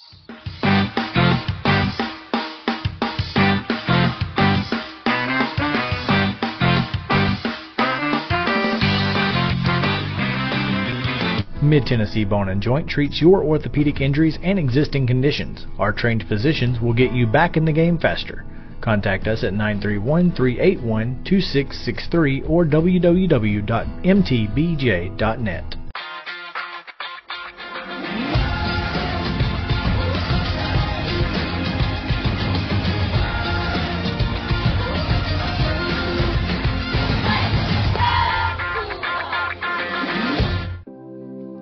Custom Stone Handler supplies over 600 distributors and suppliers with quality stone products. Along with River Stone, we produce and distribute over 100 building, landscape, and other bulk products. Our goal is to provide quality products, service, and partnerships to ensure our customers' success. We firmly believe that the measure of any person or company is how they treat other people and customers.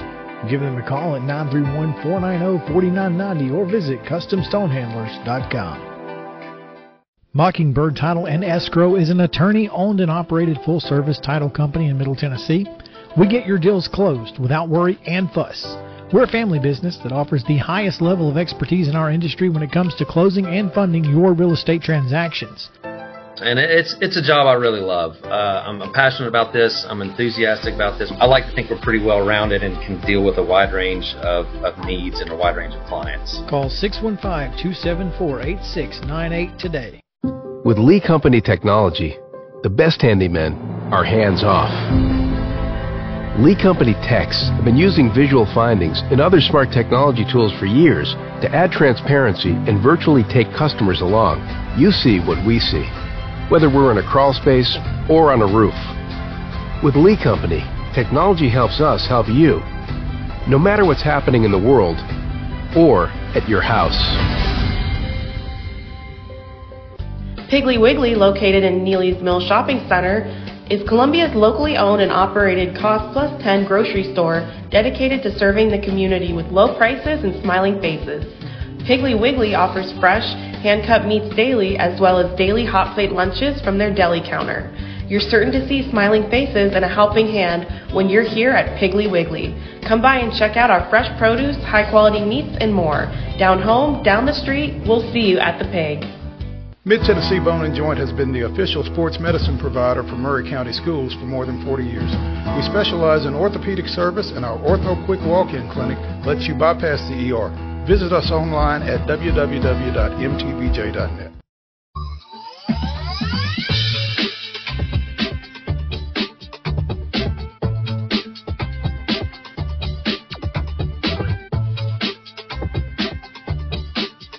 Hey, welcome back in Main Street Sports Today, presented by Mid-Tennessee Bone and Joint. Chris Yao and Mo Patton here on this Monday as we are now taking a look back at the world of college football, sort of. Because our first story is kind of breaking news off of Twitter, as Iowa has made an announcement regarding its offensive coordinator following their 12-10 loss to Minnesota over the weekend. Wow. Tough day for Brian Ferentz. Well, you knew this day was coming. Oh, yeah. From the moment they introduced a clause into his contract saying that Iowa needed to average 25 points a game. I don't know in what world Iowa has averaged 25 points a game. They currently rank 118th nationally at 19.5 points a game. Now, that's an average, which means they have had games where they've scored more than that. The Hawkeyes are last nationally in yards per game at 232.4 and well behind the next worst offense, which is Eastern Michigan's at 258.8. Well behind Eastern Michigan of Matt. Now, it didn't help that, Cade McNamara and both Luke Lachey and Eric all are out with injury.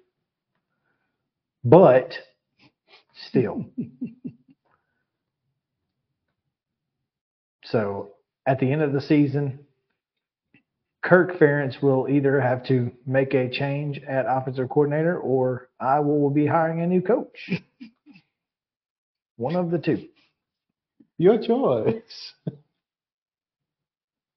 Well, in August, he told ESPN, "I've been here 34 years, 2 different times. I never witnessed a coordinator being relieved of his duties." Who said this? Kirk. Kirk? Well, it's first time for everything, huh? One would think. So, yeah, Iowa, new offensive coordinator, maybe new head coach. We'll see. They were off this past weekend. Oh, so that was 2 weeks ago. It was 2 weeks ago 12-10. that they lost to Minnesota 12-10. They were off this past weekend, which makes me wonder, what prompted this coming out of an open date? Maybe they were on vacation. Took a little time off. Maybe that's the problem. Maybe they should have been in there trying to figure out how to score 25 points a game instead of taking time off. So, okay. So Iowa opened the season with a 24-14 win over Utah State on Labor Day weekend. They beat Iowa State in Ames 20-13. They beat Western Michigan 41-10, high water mark. Got blanked by Penn State 31-0. Beat Michigan State 26-16. Beat Purdue 20-14. Beat Wisconsin 15-6. And lost that 12-10 game to Minnesota. So, I mean, Iowa's going to Iowa. They're going to play defense. I mean, they're not scoring a lot of points, but they're still scoring more points than the other team for the most part. 15-6, 20-14, 20-13. Imagine 24-14. the conversations they would be in if they could score. Best teams ever. Oh. I mean, if you keep holding teams to that, which I mean, I know that part of the reason that they don't give up as many points is because on offense they grind it out and they shorten the game. But they play really good defense. Really good defense. So it's interesting. I mean, other than that 31-0 loss at Penn State, which again, what Penn State? I don't know. You wanna stay in Iowa or you want to stay in the Big Ten? Your choice. Let's stay in the Big Ten while I try to find there. I'll try to find. Well, in case you didn't know, Northwestern is 4-4. I didn't know. Exactly. Northwestern, folks, 4-4 right now, and just beat Maryland 33-27 on Saturday. That's a big win. Best kept secret in the Big Ten for sure. And maybe it shouldn't be. Maybe more people should know that Northwestern is 4-4 and kind of take some of the pressure off of some of the other stuff they got going on. Hey, story of the year right Push here. them out there. Smart guys winning ball in spite of everything they had going on during the offseason. Right. And so guess who played this week? Guess who Northwestern plays this week? Michigan State. Iowa. Oh. This you can't make this up. You cannot make this cannot up. make You this really up. can't. You wow. Northwestern has remaining on its schedule Iowa, Wisconsin, Purdue, and Illinois. Northwestern's going to a bowl game. Probably. Because they're going to win 2 of those. I don't know which 2. It could be Probably Purdue. Iowa and Purdue. Purdue, Illinois, either one could be. But the fact that Northwestern is even in this position with everything that they had to deal with, the way that everything. Who is their coach? Exactly. I mean, that's kind of where you're at right now with this this entire situation. David Braun. I know that one of their offensive assistants is Skip Holtz. Right. That's about all I got. He was named defensive coordinator earlier this year and is interim head coach. So Previously at North Dakota State as defensive coordinator. So this is his first head coaching gig. and has the Wildcats. And look at me killing it. I mean, I'm just saying it might be time to take that interim tag off. I mean, at 4-4, under these circumstances. You're right. 4-1 at home, 0-3 on the road. They like to play in Chicago. And they get Iowa at home, but they go and they get Purdue at home. So this is perfect. Those are the two games we said they'd win. They got a chance. You're saying there's a chance. So you're saying there's a chance. That's it. Oh, man. They kind of blew me away, man. Kind of blew me away. Well, let's go back to Iowa. All right. Because I don't know. Well, we didn't get far from Iowa. We did not. Don't know if you realize this, but Iowa State is tied for the conference lead in the Big 12 after all the crap that they dealt with their quarterback situation.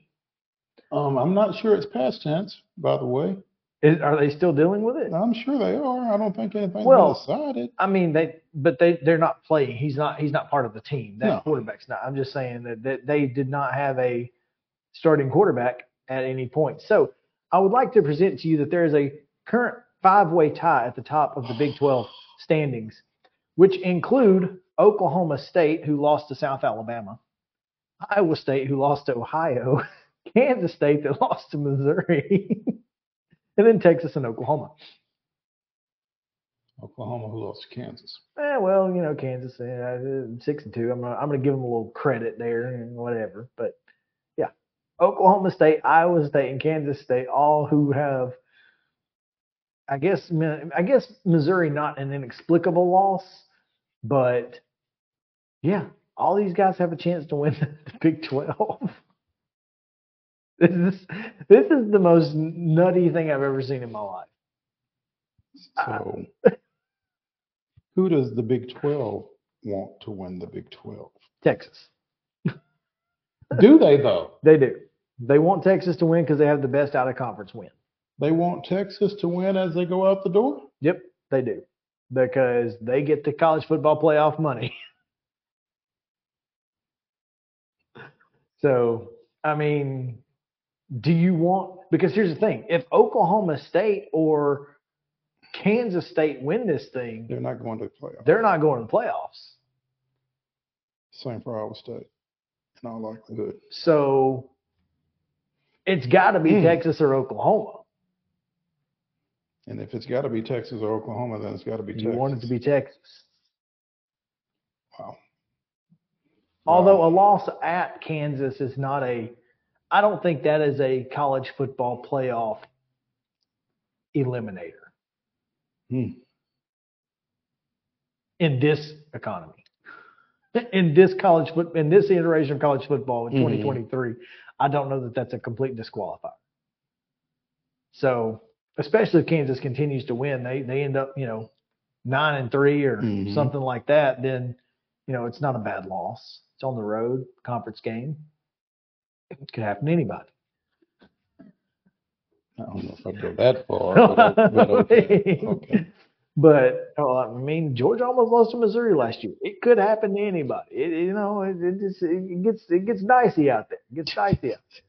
So anyway, I just thought that the fact that Northwestern is probably going to go to a bowl and Clemson is not might be the story of the year. So now you're back on that, huh? I'm just saying it's possible.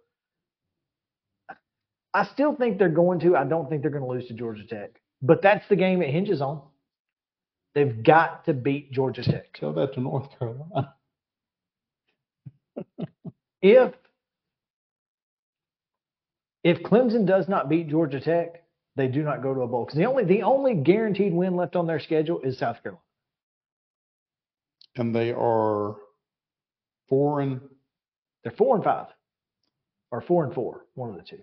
Must be 4-4. Yeah. Because they've got Notre Dame, You got Notre Dame. Oh, goodness gracious. They got Notre Dame at home this weekend. Mm-hmm. Notre Dame, Clemson. Who do you root for in that? You know what to root for. The What, skies to a open tie? up. The skies to open up and the stadium to implode. Then they've got Georgia Tech. Then they're not going to beat Notre Dame. I mean, I think they could win either Georgia Tech. I think they could beat North Carolina. I mean, who knows? It's a toss-up at this point. I think North Carolina is still better than they are. I think so too, but it's at Clemson. That's the thing. Three of these four games are at Clemson. The other one's in Columbia. Yep, both Georgia Tech and North Carolina are at Clemson. But still, the way that they're playing right now, I don't know. I just don't know. Clemson not going to a bowl would be the cherry on top of the pie. Just be an absolute cherry on top of the pie. So, anyway. You eat cherries on your pie? I mean, cherry pie or cheesecake. Is cheesecake a pie or is it a cake? Oh. That's a really good question. I think it's a pie, but because it's in a pie crust. See, I think so too. It's in the shape of a pie. Mm-hmm. It looks like a pie. If you didn't know it was cheesecake, you would think it was a pie. So I mean, there are pies of a similar consistency to cheesecake. I mean, right, all the time. So yeah, I don't think it's a cake. I'm in pie camp. Yeah, absolutely. I think in order to be a cake, you've got to have some fluff. Anyway, I digress. The Pac. You did. The Pac-12 is sorting itself out. Clemson is 4-4. Yeah, they got 4 games left. Mm-hmm. The Pac-12 is sorting itself out a little bit. Oregon State is pretty well out of the running now after their loss to Arizona on the road. You're not really surprised. I am a little surprised. I didn't think that was the game they were going to lose. I mean, I thought they'd lose to Washington and Oregon, but not Arizona. And they got to go to Colorado, and I'm telling you, at Colorado, Pac-12 after dark, Buffs win that game. What was there was an outcome out of the Pac-12 this weekend that I did not expect, and I don't remember what it was. Out of the Pac-12? I think so. Something caught me by surprise. I mean, Stanford nearly beat Washington. I think that's what it was. Finally figured it out. Yeah. Because I looked up mid-game and Stanford was winning and winning pretty big. Yeah, and you're like, something's not right. What's going on? Like I think they were good. Yeah. And they're not. Mm-hmm. And then USC Cal was a 1-point ball game. It was one of those, if not both. Was USC Cal, was that a Friday night game? No, it was Saturday, and I think it was late, which could have been Pac-12 after dark stuff. No, because I don't think I made it to Pac-12 after dark Saturday night. It was tired. But no, it was a Saturday game. But I mean, USC, Oregon clearly looking really good.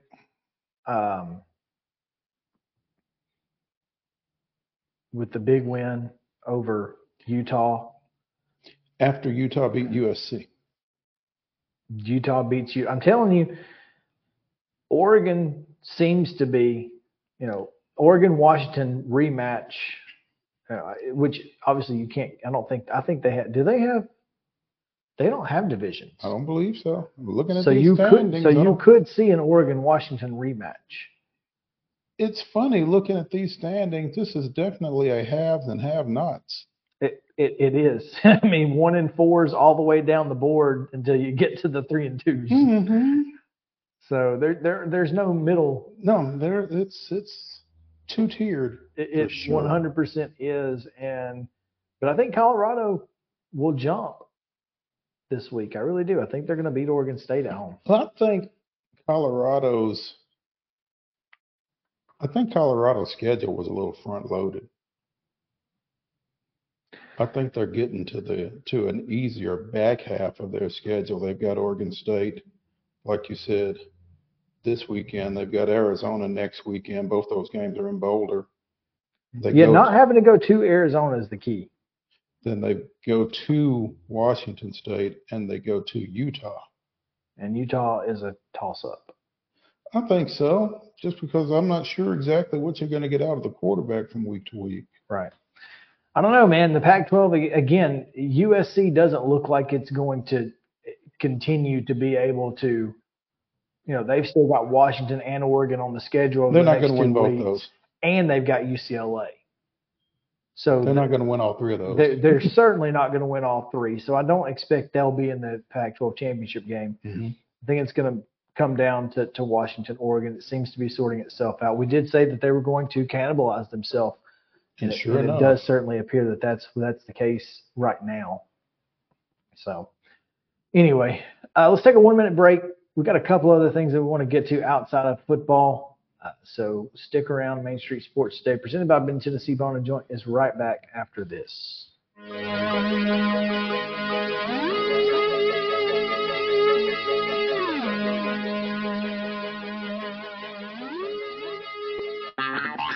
This is Chris Yao with Main Street Sports Today. Every show, Mo Patton and I welcome friends from all across the sports landscape, from high school coaches and reporters to national, college, and pro sports personalities. You never know who might stop by for a chat. AP Tennessee Sports Editor, 3-time Tennessee Sports Writer of the Year 2020 TSWA Hall of Famer. She covers the Titans, the Predators, the Grizzlies, college football, and hoops. Please make welcome Teresa Walker. Former University of Tennessee, former Team USA Olympian, ex-Cy Young Award winner, R.A. Dickey. R.A., did I miss anything? Man, that was sweet.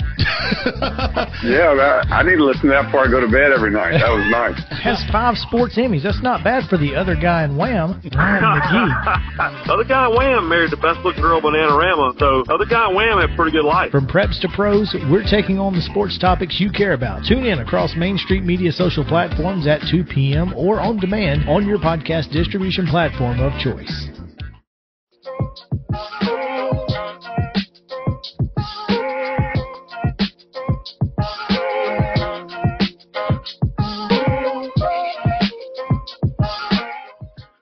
Welcome back in. Final segment of the day. A couple of things we want to get to here on Main Street Sports Today, including the Memphis Grizzlies, who have started their season 0-3, Mo, but they have been right there. I mean, the lose to the Nuggets by 4. I mean, that's defending champs. So losing to the Nuggets by 4 could have happened if Memphis was at full strength. Sure. But losing to the Wizards, 113-104? Yeah.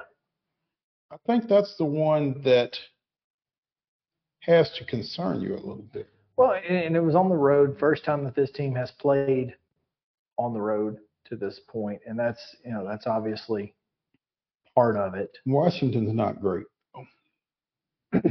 No, they're not. But I think, for Memphis to tread water until Ja gets back, as they continue to deal with, life without Steven Adams, those are games they got to win. Yeah, you would think, you need to beat the teams that you are decidedly better than. Should be, for sure, better than. Mm-hmm. But yeah, I mean, I don't think that you should lose to the Pelicans. Well, that was the first game of the year. Still, I mean, I won't necessarily argue with you, but I will cut them some slack on that being the first game of the year, and that being 48 hours after they knew they weren't going to have Steven Adams. Yeah, it just doesn't look good, man. I mean, especially when you're trying to deal with this, with this conference. And not only again. We continue to harp on the Adams situation, but Aldama's still not back either, is he? I don't think he played against the Wizards. Aldama did not play against the Wizards? No. So. And, again, at the risk of continuing to dump on Jaren Jackson, he's got to give you more. There's no real way around it. Yeah, I mean, you don't expect him to go 4 of 12. You don't need Desmond Bain being your leading scorer every night. You certainly don't need Jaren Jackson giving you the same amount of points as Zaire Williams and half as many rebounds.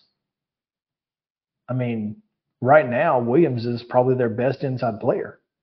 Somebody's got to be. And you need Williams 16 and 10. I'm not even looking at Jaren Jackson Jr.'s points at this point. I'm looking at the boards. Yeah, you got to get more boards. You can't have 5 defensive rebounds in a game if you're Jaren Jackson. Period. And I mean, and they didn't get out rebounded. They had the same number of rebounds as Washington in the game. But this is, I mean, Kenneth Lofton Jr., 5 minutes, 0 for 1 from the floor, 1 assist, 1 turnover, 2 fouls. But he was +1. In 5 minutes? 5 minutes? In 5 minutes of play, he was +1. Maybe he needs to play more. That's just math. What that the woman from the WNBA said. If I'd have played, there you go. It's just math. What if I'd have played 48? Yeah. So I mean, it would have been. Oh man. So yeah, you got to have more, man. You definitely got to get more. Hey, before we get out of here, World Series.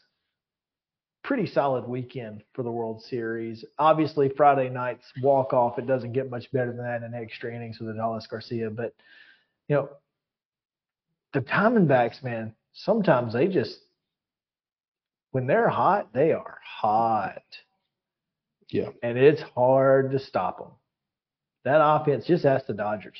When that offense gets going, it is an absolute show. They are a juggernaut for sure, yeah. And so now they're going home after splitting in Texas, which probably is all they wanted to do. They now have home field advantage. So maybe win them all 3 in Arizona. They win the series. I don't think that happens. I don't either. Because I think Scherzer pitches at some point in Arizona, right? I'm pretty sure he pitches tonight. Yeah, against well, Fat. there you go. Scherzer and Fat tonight. Should be worth watching. I think it will be. I think I will. This is going to be a really good ball game. I'm excited about it. I think this has been an exciting series to this point. Tommy Pham goes 4 for 4 and then concedes his spot in the lineup to Jace Peterson, which is just another slap to Jock's face. Would have been the first guy to ever go 5 for 5 in a World Series game. He didn't want to have that pressure on him. He was like, you know what? It wasn't the going for 5 for 5. It was it was that possibility of not going 5 for 5. Exactly. You know, if I don't hit, then I can't not hit. Diamondbacks are favored tonight, and the over/under is 9 runs. So, of all the sports to bet, why would you bet baseball? You can't. I mean, it's the least predictable. Here's the only way you can do it. I had a buddy who bet on the Braves 162 times. He bet $100 on every single game.